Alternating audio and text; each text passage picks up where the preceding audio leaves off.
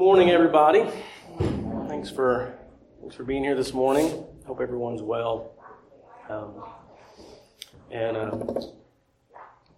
We're starting a new quarter. A couple other classes going on downstairs. This class, we're going to spend the next 10 weeks talking about vocation. So I want us to kind of go over the logistics of what that looks like and try to dive in. Today will be an orientation, like getting our bearings, understanding what's going on, and then start digging down into some of the more in-depth applications. Now, everyone in this room is at a different age or stage of life. This is not a talk or not a class about how do kids pick what they want to be when they grow up, but rather a biblical theology of calling. And so today we're going to start by looking at the caller and the called. But before we do, I would like to open us up in prayer. Tim? So let's pray together. Father in heaven, you are you're our sovereign King. You're the Creator God who made all things. You've made us, and we are nothing without you. Our very breath is given by you, moment by moment, and we must confess, Father, as we come to you, that we take advantage of that. We take it for granted. We do not reflect on the reality of our station.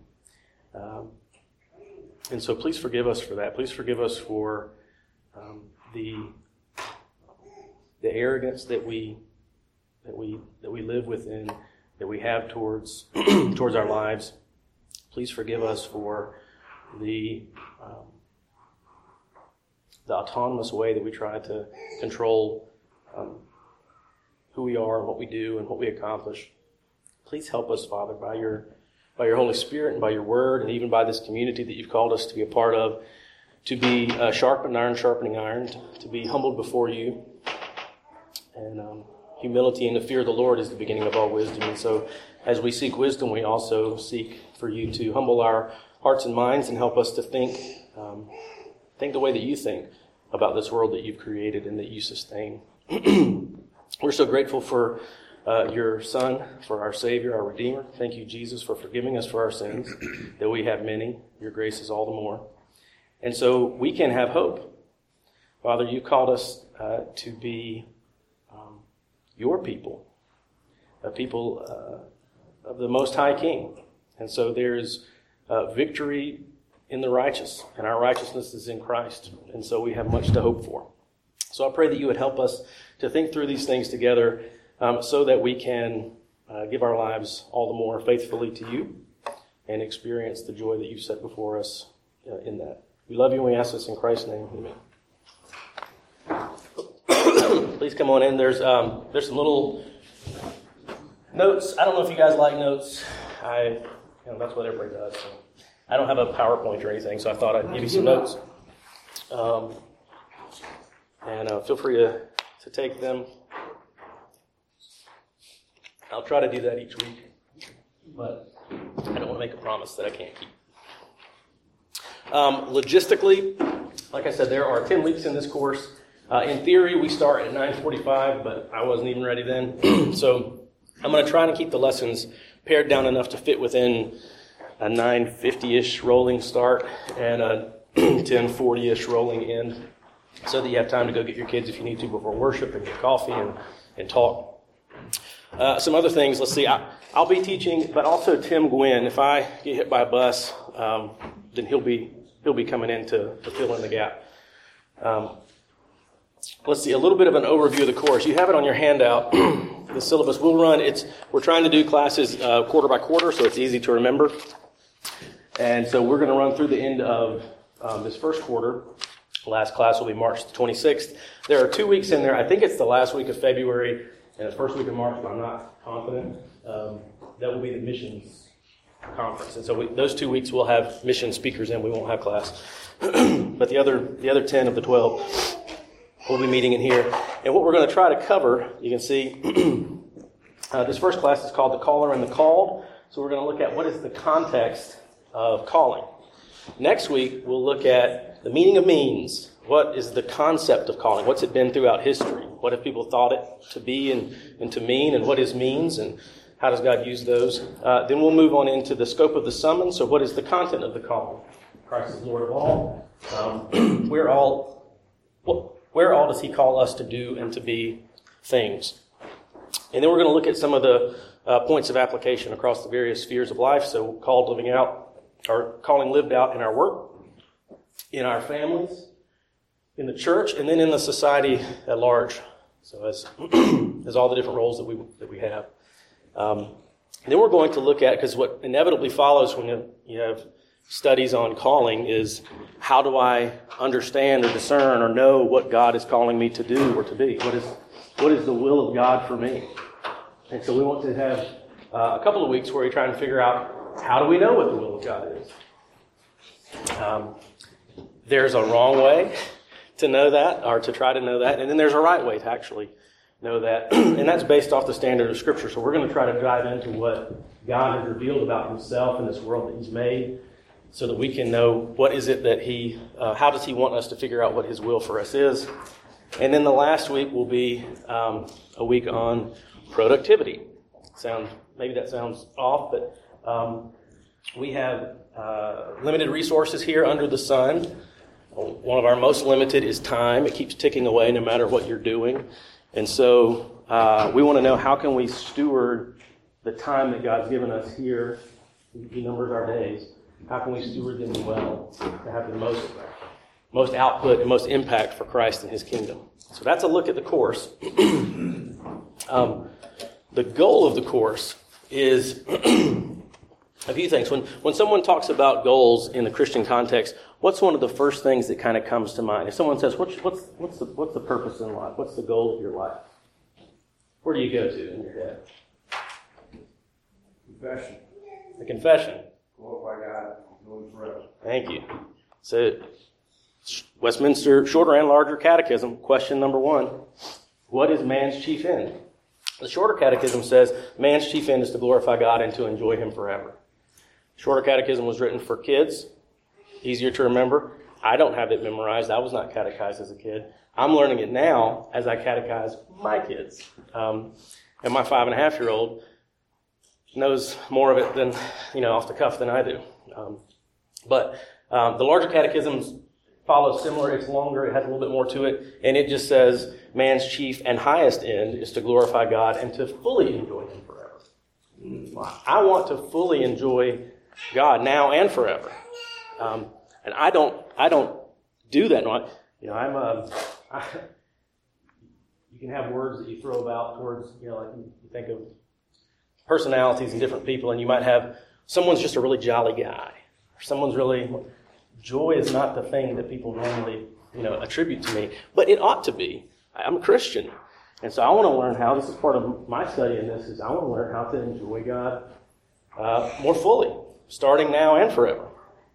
I want to glorify him. I don't want to waste my life. And I know that none of you do either. And so it's an important and weighty thing. So the goal of this course is to try and figure out how we can do those things. There are a few scripture touch points that I think are helpful for us in that. 1 Corinthians 6:19 through 20, Paul writes to the church in Corinth, "Or do you not know that your body is a temple of the Holy Spirit within you, whom you have from God? You are not your own, for you were bought with a price. So glorify God in your body." Man's chief end is to glorify God. Paul tells us that we need to glorify him in our bodies somehow. We're going to figure that out. Peter also speaks to this in 1 Peter 2:11 through 12. He says, "Beloved, I urge you as sojourners and as exiles to abstain from the passions of the flesh, which wage war against your soul. Keep your conduct among the Gentiles honorable, so that when they speak against you as evildoers, they may see your good deeds and glorify God on the day of visitation." So again, there's something about abstaining from passions of the flesh, keeping our conduct honorable, and somehow producing good deeds that's going to help us to glorify God. But what about enjoyment? Solomon, my favorite book of the Bible, is Ecclesiastes. if I weren't a Christian, I'd be a cynic, and so I resonate with, everything's a mist. But there's truth in there that we need to understand. And so in Ecclesiastes 2:24 through 25, he says, "There is nothing better for a person than that he should eat and drink and find enjoyment in his toil. This also I saw is from the hand of God, for apart from him, who can eat or who can have any enjoyment?" He goes on in chapter 3 to say, "I perceive that there is nothing better for them than to be joyful and to do good as long as they live. Also that everyone should eat and drink and take pleasure in all his toil. This is God's gift to man." So, man's chief end is to glorify God and to enjoy him forever. We want to know how to do that. We have a few touch points here in Scripture. There's much, much more that's going to help us to unpack what that means and how we do it. So the goal of this course is for students, all of us, to discover or even maybe rediscover, as the case may be, the wisdom and love of God in his various callings upon our lives, so that we may run the race set before us well, and by his grace at work in us, we might accomplish more of that which he has purposed us to do and to be, namely, to glorify and enjoy him forever as individuals, for sure, children of God adopted into his kingdom, but also as a royal nation, a royal priesthood, a holy nation, a people, a collective, for God's own possession, proclaiming the virtues of him who called us out of darkness and into his marvelous light. That's 1 Peter. So that's the goal of the course. Big goal. Hope it happens. If we even move a few inches in that direction, that's going to be a good thing. If you can add glory to God, or not add glory to God, but if you can glorify him more in your lives, and if you can find enjoyment in this little time you have under the sun, then what a testimony that could be. So let's work to that end. In this lesson, the goal of lesson 1 is for us to understand the context of calling. What are some of the requirements and elements and implications of it? Next week, we're going to talk more about the concept. What's it meant throughout history? What does it mean today? And what we ought to believe about it. But today's just going to be stepping back in the context. And so some questions to get us started thinking. Why are you here? Not on earth, but in this room this morning for this class. For any of you who knew what the title or the topic might have been, I'm sure some are here for the proximity to the coffee. But for those of you who came knowing generally what we might be talking about, what did you come here hoping to discuss or learn or share on the topic of vocation?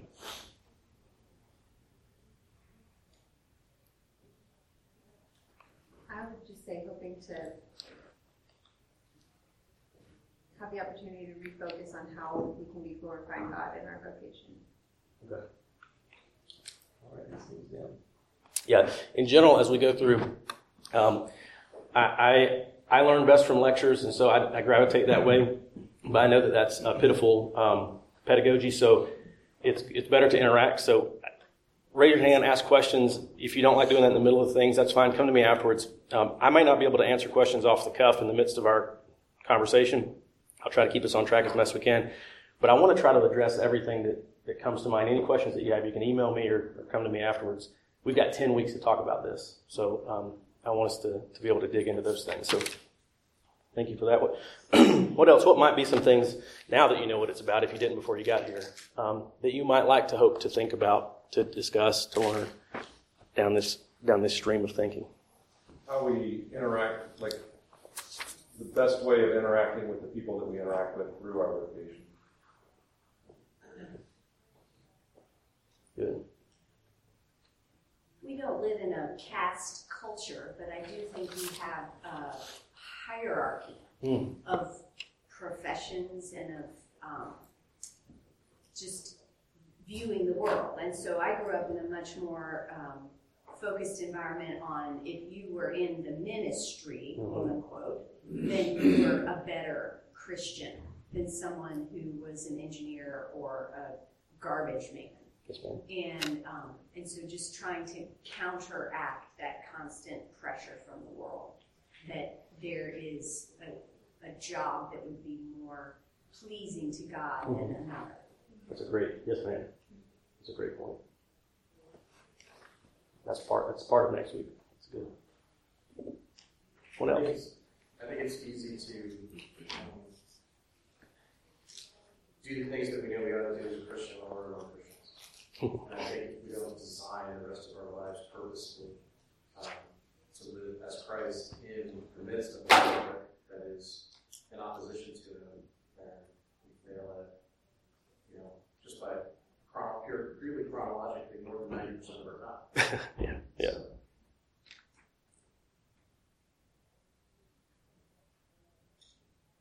Yeah, my Bible reading this morning was on, New Year, New, whatever. So Genesis and Matthew. And Matthew was, Jesus is called a tax collector, and he's sitting amongst them. How do you be godly in the midst of pagans? we may be on the same plane. Yeah. Yeah. What else?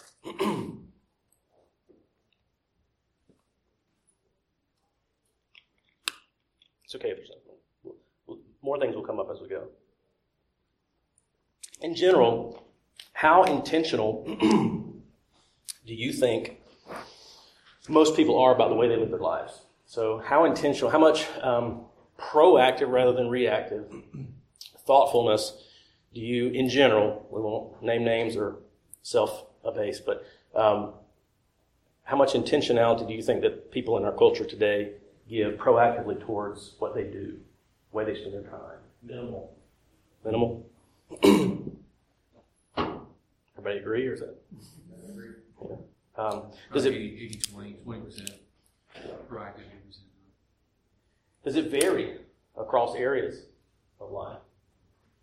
What are some of the places where someone might be more thoughtful and proactive or intentional versus like, whatever happens, happens? Hobbies? Yep. Facing sickness, death, Hmm. potential. I would say culture, just the culture you're in and the culture you were raised in. If the opportunity, we live in a country where you can plan and go do something, but not everyone lives in a country where you can plan and go do something. Or not everyone lives in a country where the government just doesn't take your money. We can complain about that, but it's other countries. It's I've never had a knife to my throat. it's more aggressive. And there's maybe different spheres and pockets of life too. These are good. When you're making choices, you can think about things like the school I want to go to, or the major I want to have as a younger person, or who am I going to marry? What city am I going to live in? What job am I going to have? What house will I buy in that city? What car will I drive? What diet will I prescribe to? What wardrobe will I select?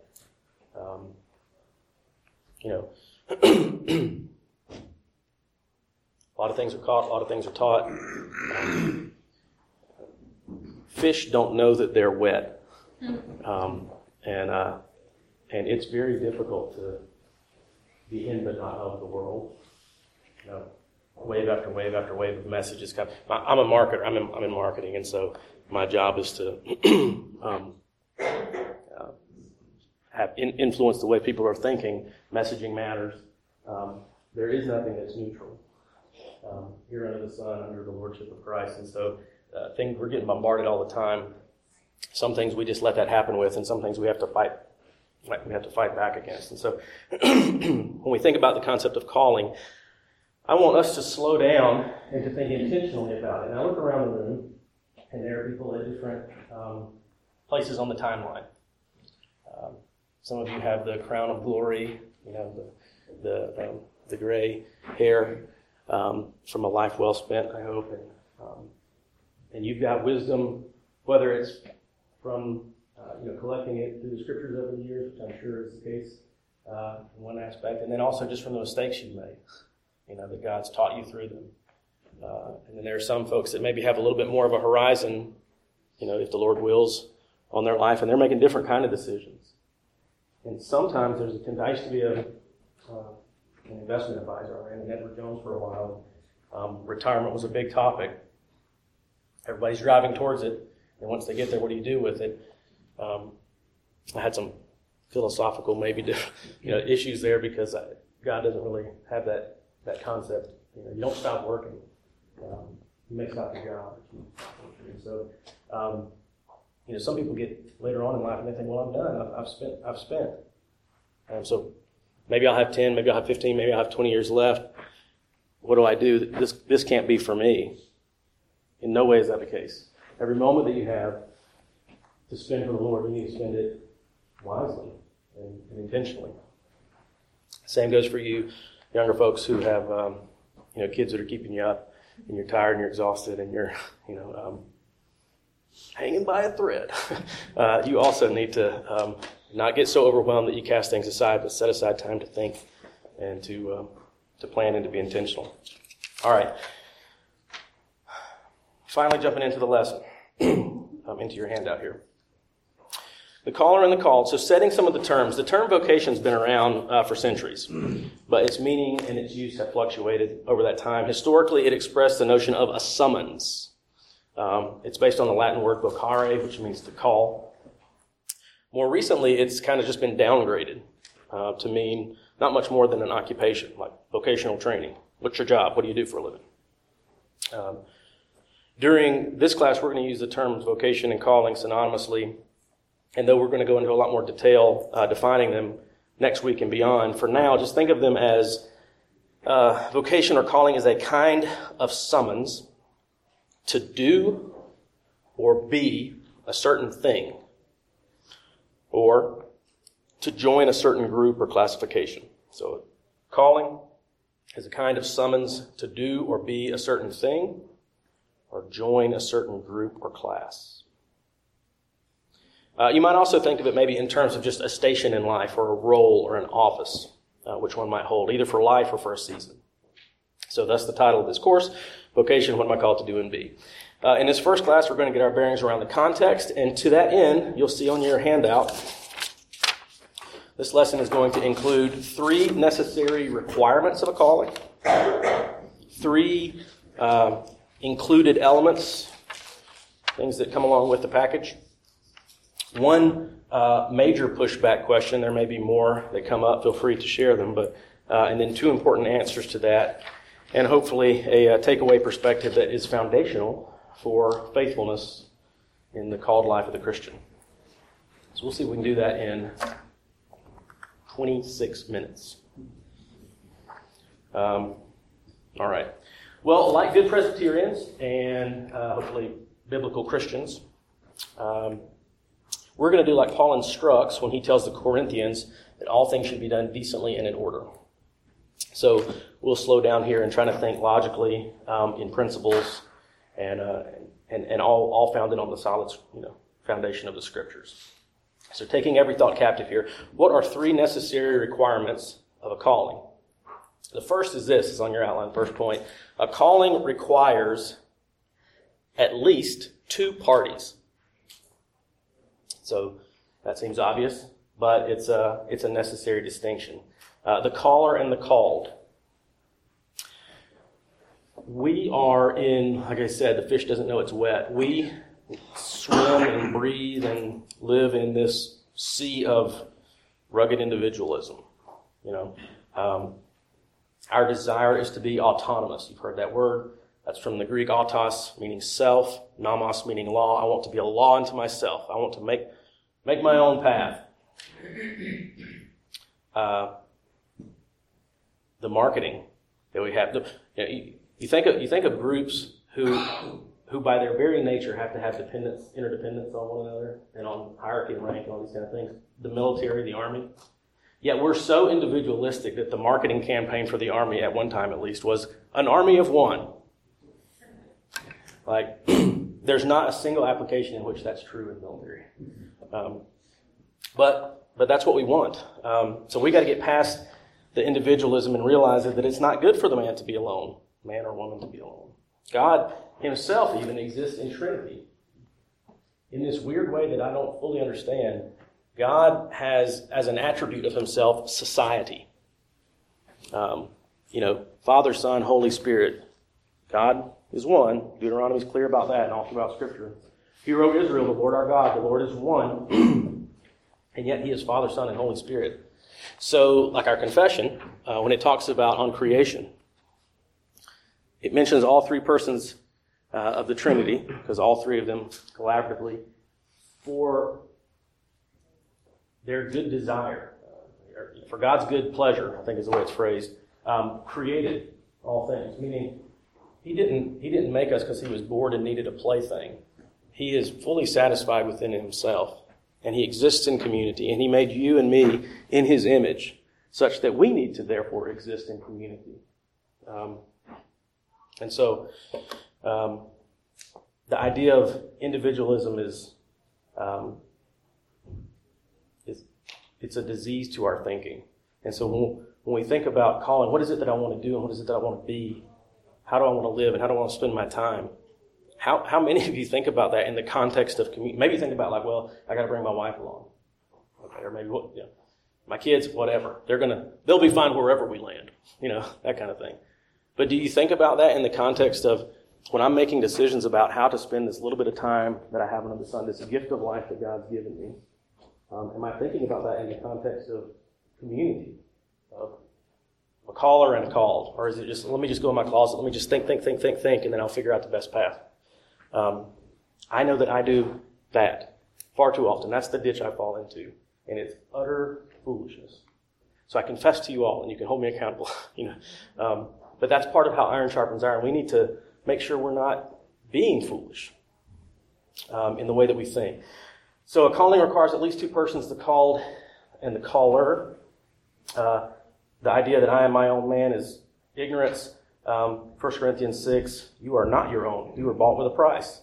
And lest we think that we know best, you can look to some of the times where God chided the arrogance of man, like in Job 38. Where were you, O man, when I laid the foundations of the earth? Surely you know. Don't think yourself more equipped than you ought. In a Christian context, in the truest and ultimate sense, the two parties are God and man. So creator and creation or creature. And there's a reason we need to pause to think on that distinction. God is holy. He's holy, holy, holy. He is utterly different from us. And I just mentioned He exists in Trinity, He exists in community. But He has no unmet needs. You and I do. We're different in that sense. And we need to, maybe that's the drum we need to bang every lesson, because I think we forget that. I think we know that on paper, but we don't live that way. We don't recognize just how far the chasm is from God and His existence and ours. I know we don't do that because we don't live in gratitude for Christ who bridged that gap. So we don't see how far of a chasm that is. But in another sense, the parties could be any variety of people. Parent, child, boss, employee, partner member, power pastor member, police, and citizen, so forth. So that's first point. Calling requires at least two parties. Second point, a calling requires hierarchy among those parties.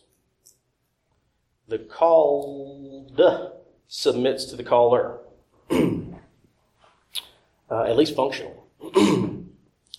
And so this speaks to the structure of the relationship. The next one will speak to the warrant or the right. But in terms of just the structure, and you can think there's some implications. We're not going to have time to look at them in detail. But I would recommend if you want to read something, if you're laying in bed or sitting waiting, half of the adult life is just waiting on something. Sitting waiting on something. So. Everybody's got a smartphone. WestminsterStandards.org. You can read the Westminster Confession of Faith. You can read the Shorter Catechism and the Longer Catechism, and click on all the passages that underlie why they said what they said. But those are some of the confessions that are part of the Constitution of the Presbyterian Church in America. It's stuff that we believe. We think that it's a good, right, apt, and accurate summary of the Scriptures. And so there's some good stuff in there for you to look at. But in the larger catechism, there's a long exploration, I think, from chapters 1 or question 123 to 133 about the fifth commandment. Fifth commandment, first commandment with a promise. All the other ones say don't. But it says positively, honor your father and mother as unto the Lord. It's the first commandment with a promise, so that you may have long life in the land that the Lord your God is going to give you. The Westminster breaks that down to say, rightly so, that doesn't just mean mom and dad, though it does, but it means superiors and inferiors and equals. How do I interact with people across hierarchy, like was mentioned? So that's part of the notion of calling. We also don't like that. We have an egalitarian spirit in our land. And that's not just men-women egalitarian. That just means we want everything to be flat across the board. The notion of hierarchy is anathema to Western culture. In a place where everybody's a rugged individualist, why would we not all be just equally on the same plane? That's not the way that God calls. When God created, certainly we're all made equal in His image. We all have equal worth and value, but we have very different roles, very different responsibilities, very different levels of authority, and in different spheres. My wife, it's Ephesians 5, 6, whatever it is, wives submit to your husbands. People hate that verse, but just to your own husbands. My wife does not submit to any of you, She submits to me. I submit to the one true God, not any false God. And so the responsibilities and hierarchy, they're limited in the various spheres to which we're called. So calling requires at least two parties. Calling requires by nature hierarchy among those parties. And a calling requires, point 3, authorization. The caller must have authority over the called. Generally by one of three ways. These are the only three I could think of. Maybe you can think of another one. But by merit, it's an earned right. By appointment, it's a given right. Or by worth, an intrinsic right. God has authority over me, but no one gave him that. He had it in and of himself. He's self-existent as God.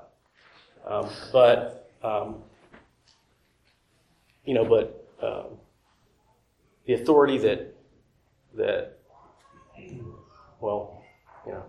president has, that's an authority that was given to him. It wasn't intrinsic. And he may or may not have earned it. But it was an appointment. So this speaks to the warrant of the relationship. There are implications. You can think about Esther. And before she went to King Ahasuerus, I think in chapter 4 there, remember, if you went before the king and he did not give you authority or warrant, if he didn't call you into himself and you went before him, you could be beheaded. That was her whole thing. She had Mordecai go and tell all the Jews, please, y'all fast for 3 days, and if God gives me favor, if I die, I die. If I live, I live. But I'm going to go and seek the king and hope that he won't allow you all to be destroyed, my people. But she had to recognize that authority. She didn't have authority. She was trying to kind of encroach on that. Thank God, God was gracious, and we have this wonderful story. But there's also a note, in God, the authority is self-existent. It's self-attested. In earthly hierarchies like parent-child or master-servant, the authority is established by God. Paul says this plainly in Romans 13:1, let everyone be subject to the governing authorities. For there is no authority except that which God has established. We don't like hierarchy. We don't like people having authority over us because we're these individuals. But recognize that all true authority, if it exists because God established it. And so as people who are submitting to God, our Creator, God in Christ our Father, Jesus our Lord, our Redeemer, we need to recognize that authority is something that God has established. And so therefore we submit in obedience to Christ. And we do it with joy as part of our calling. Okay, so those are the three necessary requirements. I gotta hustle, sorry. At least two parties, hierarchy among those parties, and it requires authorization. It includes some things too. The calling includes expectations. The called is expected to respond to the caller. When a police officer says, stop or I'll shoot, he expects you to stop. A parent, Brian Lee Cochran, you come here right now, if I hit all three names, you're in trouble. Our boss says, have a seat, we need to talk. He expects you to sit down. Those are short, little, simple commands and not positional callings, but a fortiori, if it's true here, how much so in the greater. But in Scripture we see it too. In Genesis 3:9, but the Lord God called to the man, "Where are you?" You think he expected a response? Absolutely. This is probably the best example that I could think of, at least in Scripture, in Matthew 8:5-10. When he had entered Capernaum, a centurion came forward to him, appealing to him, "Lord, my servant is lying paralyzed at home, suffering terribly." And he said to him, "I will come and heal him." But the centurion replied, "Lord, I'm not worthy to have you come under my roof, but only say the word, and my servant will be healed. For I too am a man under authority, with soldiers under me. And I say to one, 'Go,' and he goes, and to another, 'Come,' and he comes. And to my servant, 'Do this,' and he does it."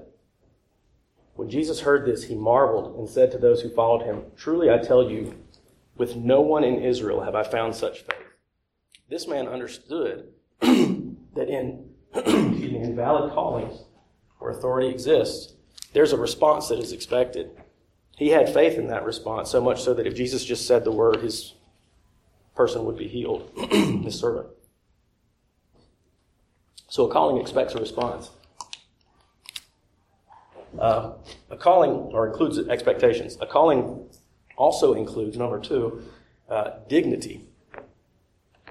Dignity. Inclusion in the work of a superior through the calling of an inferior necessarily translates a dignity upon the called. So this is especially the case, of the Creator God calling a creature of the dust like you and me into his service. But even in earthly hierarchies here under the sun, the work performed by the called adds to, rather than detracts from, the mission of the caller. Okay, so if the called didn't do the work would still need to be done. The mission would be incomplete without it. And if I work for another elder here, Craig Jeffrey. We have a small company, around 30 people or so. If I didn't do what he told me to do, he's got to reallocate resources elsewhere. It's gonna cost him something. That the task won't be done if I don't do what I'm called to do. If I up and leave or refuse or whatever like that, now all of a sudden, it's not like it's, he'll just do it and that's fine. It's gonna cost him something. There's an opportunity cost to that. And so, but rather when I do what I'm tasked or called to do, I add value. The organization is progressed forward. The mission of what we're doing is enhanced in some way. Yeah, probably not a huge way, but enough for me to keep my job. And so there's dignity in that because I have purpose in what I'm doing. I'm adding value to the world around me, to the organization. I'm being obedient to God. So a calling includes dignity. So contribution is not demeaning to the inferior, but validating, even value-bearing, as it allows the lesser to engage with and support, in some cases even better or improve the superior, or at least the work of the superior. We don't improve God, he's perfect. But I'm a slave to Christ, and any fulfillment of my calling from him adds to his kingdom. My labor is not in vain, he says. Now, he doesn't need me, right? He's God. If I don't do it, someone else will. He'll make sure that his ends are accomplished, but he gives me the right. He gives me the blessing. He gives me the dignity to be involved in the work. Seek first the kingdom, he says. Jesus commands us, seek first the kingdom, Matthew 6:33. After directing us to pray to that end, he says in Matthew 6:10, "Your kingdom come, your will be done on earth as it is in heaven." That's part of the Lord's Prayer. But do you notice what he commands us to pray for first and what follows? How does he expect us to be equipped for the task of seeking the kingdom? He says, pray to God the Father that he might give us this day our daily bread. It's Matthew 6:11. God commands us to pray that he would provide for us so that we could do what we're also told to ask and seek the kingdom. But how does he do that? How does God, whose very name is provider, Jehovah Jireh, how does he provide for us daily bread?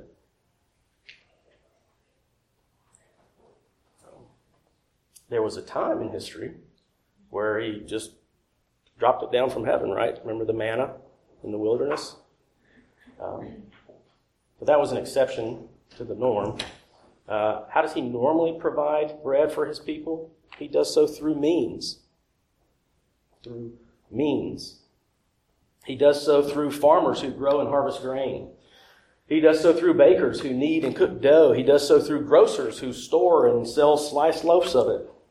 He does so through means.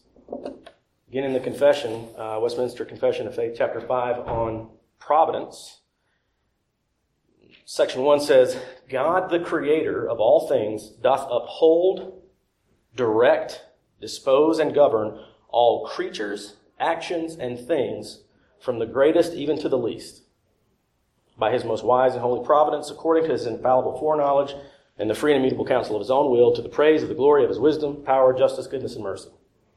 Skipping down to section 3 of chapter 5, it says, God, in his ordinary providence, maketh use of means.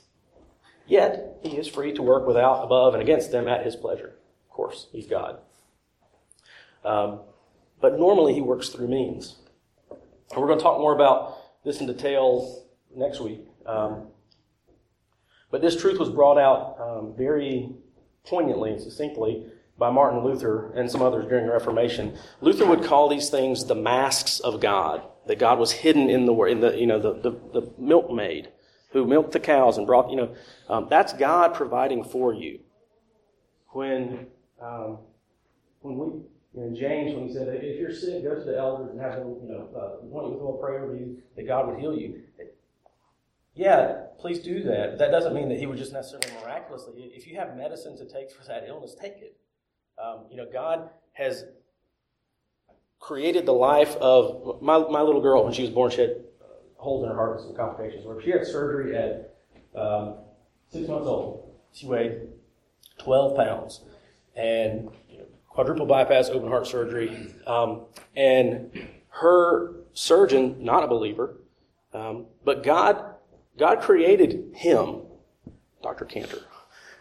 He raised him up. He gave him a mom and a dad, I guess. At one point at least. He gave him an education. He gave him the mind to be able to learn all of this about our body and how it works. He gave him the skills of hand to be able to do this. And God used him as a means to save my daughter's life. Like that, God uses means to provide. Do I praise the surgeon? I thank him. But God saved her through him. God is the great provider, and he's made man in his image to reflect his nature and character. He dignifies man by allowing us to participate in the provision of God to others. God made the very first man from the dust of the ground. Right? You remember in Genesis? He could have done that to all the rest. What stopped him? Was he limited in that? No. By his good pleasure, he decided to design us in such a way that he would graciously dignify women so that they could be the vessels that brought life into this world. Now, sin tainted that experience, and now it hurts. I'm sorry.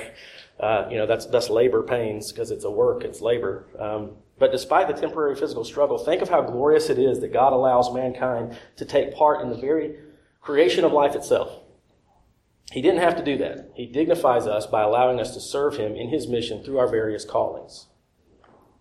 Okay, so calling includes expectations, a calling includes dignity, and a calling includes moral culpability. Moral culpability. Can you say that one more time? Sorry. Sure, no worries. Moral culpability. You're in trouble if you don't. In valid callings, those authorized by God, the response is morally required by God. It's expected. He's giving you dignity. If you don't, you're in trouble. It is not the case that the called might respond, but rather that he or she should respond, ought to respond. Not responding to an authorized calling is a moral failure, and in that way it is a sin. That's a heavy, we'll get to the pushback on that, but Westminster Confession, or Shorter Catechism rather, question 14, what is sin? Sin. Lack of conformity to or transgression of the law of God. Yes. Any want of conformity to or transgression of the law of God. So there's two different ways that you can sin in that. He says the failure may be caused by a want of conformity. So that could be the result of laziness, intentional ignorance, poor stewardship. I didn't live up to the standard. Or the failure may be caused by just outright rebellion, transgression of the law, the command, the calling. So there's our 6 first points. It includes, 3 necessary requirements. Calling requires at least 2 parties. There's a hierarchy among those parties. There's authorization there. A calling includes expectations. It includes dignity. And it includes moral culpability. One major pushback. Can man really be blamed for not fulfilling his calling? What if he just doesn't know what his calling is? What if he just fully doesn't understand it to be able to even fully obey it? It's ignorance. He can't really be in trouble for not knowing better, can he? How can God hold man accountable to do something if we honestly don't realize what it is that we need to do? Well, there are 2 important answers to that, at least. The first one, a calling from God includes clarity of message. Clarity of message.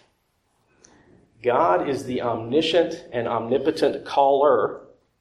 He does not err. His speech is perfect and powerful. It is the mechanism whereby creation itself takes place. The source of our calling is not some earthly master or even some popular guru, but the very Creator himself. The Creator calls us by his word. A couple of verses here. I want to read to get through. All right, Genesis 1, in the beginning God created the heavens and the earth. It was him who created it. Look down in John 1, in the beginning was the Word, and the Word was with God, and the Word was God. He was in the beginning with God. All things were made through him, and without him not a thing was made that was made. In him was life, and the life was the light of men. God creates through his word. In Isaiah 55:11, he says, so shall my word be that goes out from my mouth. It shall not return to me empty, but it shall accomplish that which I purpose, and shall succeed in the thing for which I sent it. God has clarity of his message, such that all men are without excuse. Romans 1 talks about that in terms of we don't worship. Those who don't worship God, they're not doing that in ignorance. From the creation of the world, God's made all of his attributes, his divine characteristics and nature, evident to all men through the creation, through the created order, through how he made them, such that all men are without excuse. If he is effective in relaying himself to the world, he's also effective in relating the calling that he places upon us. All right. But the Word isn't just some concept. The Word of God is a person. He has a face, he has a voice, he has a name, and he knows ours. Jesus is the Word of God, and Jesus calls us to follow him. In fact, the calling upon believers, which we call great, the Great Commission, is a calling from Jesus on the basis of his perfect authority, complete authority, both here and in heaven. You know that from Matthew 28. I don't need to read it. Not only does God speak to us, not only does he call us in such a way as to clearly and effectively accomplish his desired end, i.e. he gets the message across, but he also walks with us as we hear and respond. He doesn't send us off on some task, but rather calls us and equips us to take part in his work as his beloved children. He says in the Matthew 28, I'll be with you all the way to the end. So, 2 important answers to that question. A calling from God includes clarity of message, and when errors exist, the blame resides with us. When errors exist, the blame resides with us. Now, this may be due to our dullness of hearing, we misunderstand, or it may be due, from our active disobedience, our not listening to his word. God's calling is not audible necessarily, but it is linguistic. It does come to us in words, but those words are stored up in the Scriptures. They're sourced in Christ, Colossians 2:3 tells us. All the treasures of wisdom and knowledge are stored up in Christ. and written down for us to study and to understand. If we struggle to understand them, we must ask for wisdom, and he gives it graciously to those who seek it. James 1:5 says that if any of you lacks wisdom, you should ask God, who gives generously to all without finding fault, and it'll be given to you. He speaks to us via Scripture, and we understand by the illumination of it through the power of the Holy Spirit who lives in us. So here's the takeaway. Sorry. Last few minutes. In this world, there is more going on than meets the eye. And it's generally not easy to see. Only those with spiritual eyes to see actually see it. You can look at Luke 8:10 or Romans 11:8. Those with spiritual eyes can actually see it. That's why we're called to walk by faith and not by sight. 2 Corinthians 5:7. God calls us to love him with all of our heart, soul, mind, and strength. Mark 12. And that means we need to think on him with effort, with intentionality, with work. We have to be the living sacrifices he calls us to be. Romans 12. That means we must put off the old and put on the new by the renewal of our minds. Ephesians 4. We must take off the goggles of the world and rather put on the mind of Christ, seeing things as they actually are and not as they appear to the unspiritual man. The unspiritual man, by the way, is the source of the majority of the messages and voices you hear day by day. You turn on the TV, you read the news, you read regular old books, you listen to music, you walk around, people at work, all of those things. They're not espousing to you truth rooted and founded in Christ and the Scriptures. So don't take that lightly. Recognize that 90% of the input is errant. So test everything and cling only to that which is good. We learn of God in part by his created order. We mentioned Romans 1. He's made himself apparent enough in creation so that all men are without excuse. But there's so much more about him to learn and to know and to follow after in faith. Has not God made foolish the wisdom of this world, he says in 1 Corinthians 1. So pursue God in his word. 2 Timothy teaches us in chapter 3, 16 and 17, I can give you my notes if you want. All of Scripture is breathed out by God and good for teaching, for reproof, for correction, and for training in righteousness, that the man of God may be complete, equipped for every good work. So Scripture is where we're going to go to be equipped to do all of the good works that were set up for us in Christ before the foundation of the world. The things that we're called to do. Find God in his word, renew your mind, and take every thought captive to the obedience of Christ. And then look out to the world with those good news goggles, the good news of the kingdom of God, and see what needs to be done. He says in Matthew 6, seek first the kingdom and his righteousness and trust him to provide all of your needs. This is how you find and obey your calling. This is how you live the life of faith, and this is how you please God. It's all of faith. It's all of grace. It's all a gift. This is not works righteousness. But on the basis of Christ's work for us and Christ at work in us, we work out our faith and our salvation, as he says in Philippians, with fear and trembling. For it is God who works in us, both to will and to work for his good pleasure. And we love him through obedience to his callings in our lives. As Jesus said in John 14:15, if you love me, obey my commandments. And that's all for today.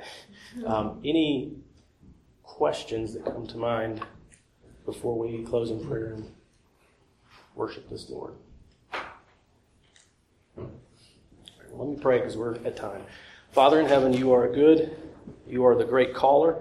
And we are here, called by you, desiring to know what it is that you want us to do and to be. Help us now, Father. Please give us wisdom that comes from Christ so that we can be useful to you. Help us to be able to return the love that you've so lavishly poured out on us through our obedience to you as you called us to do, Lord Jesus. And it's in your name we pray. Amen.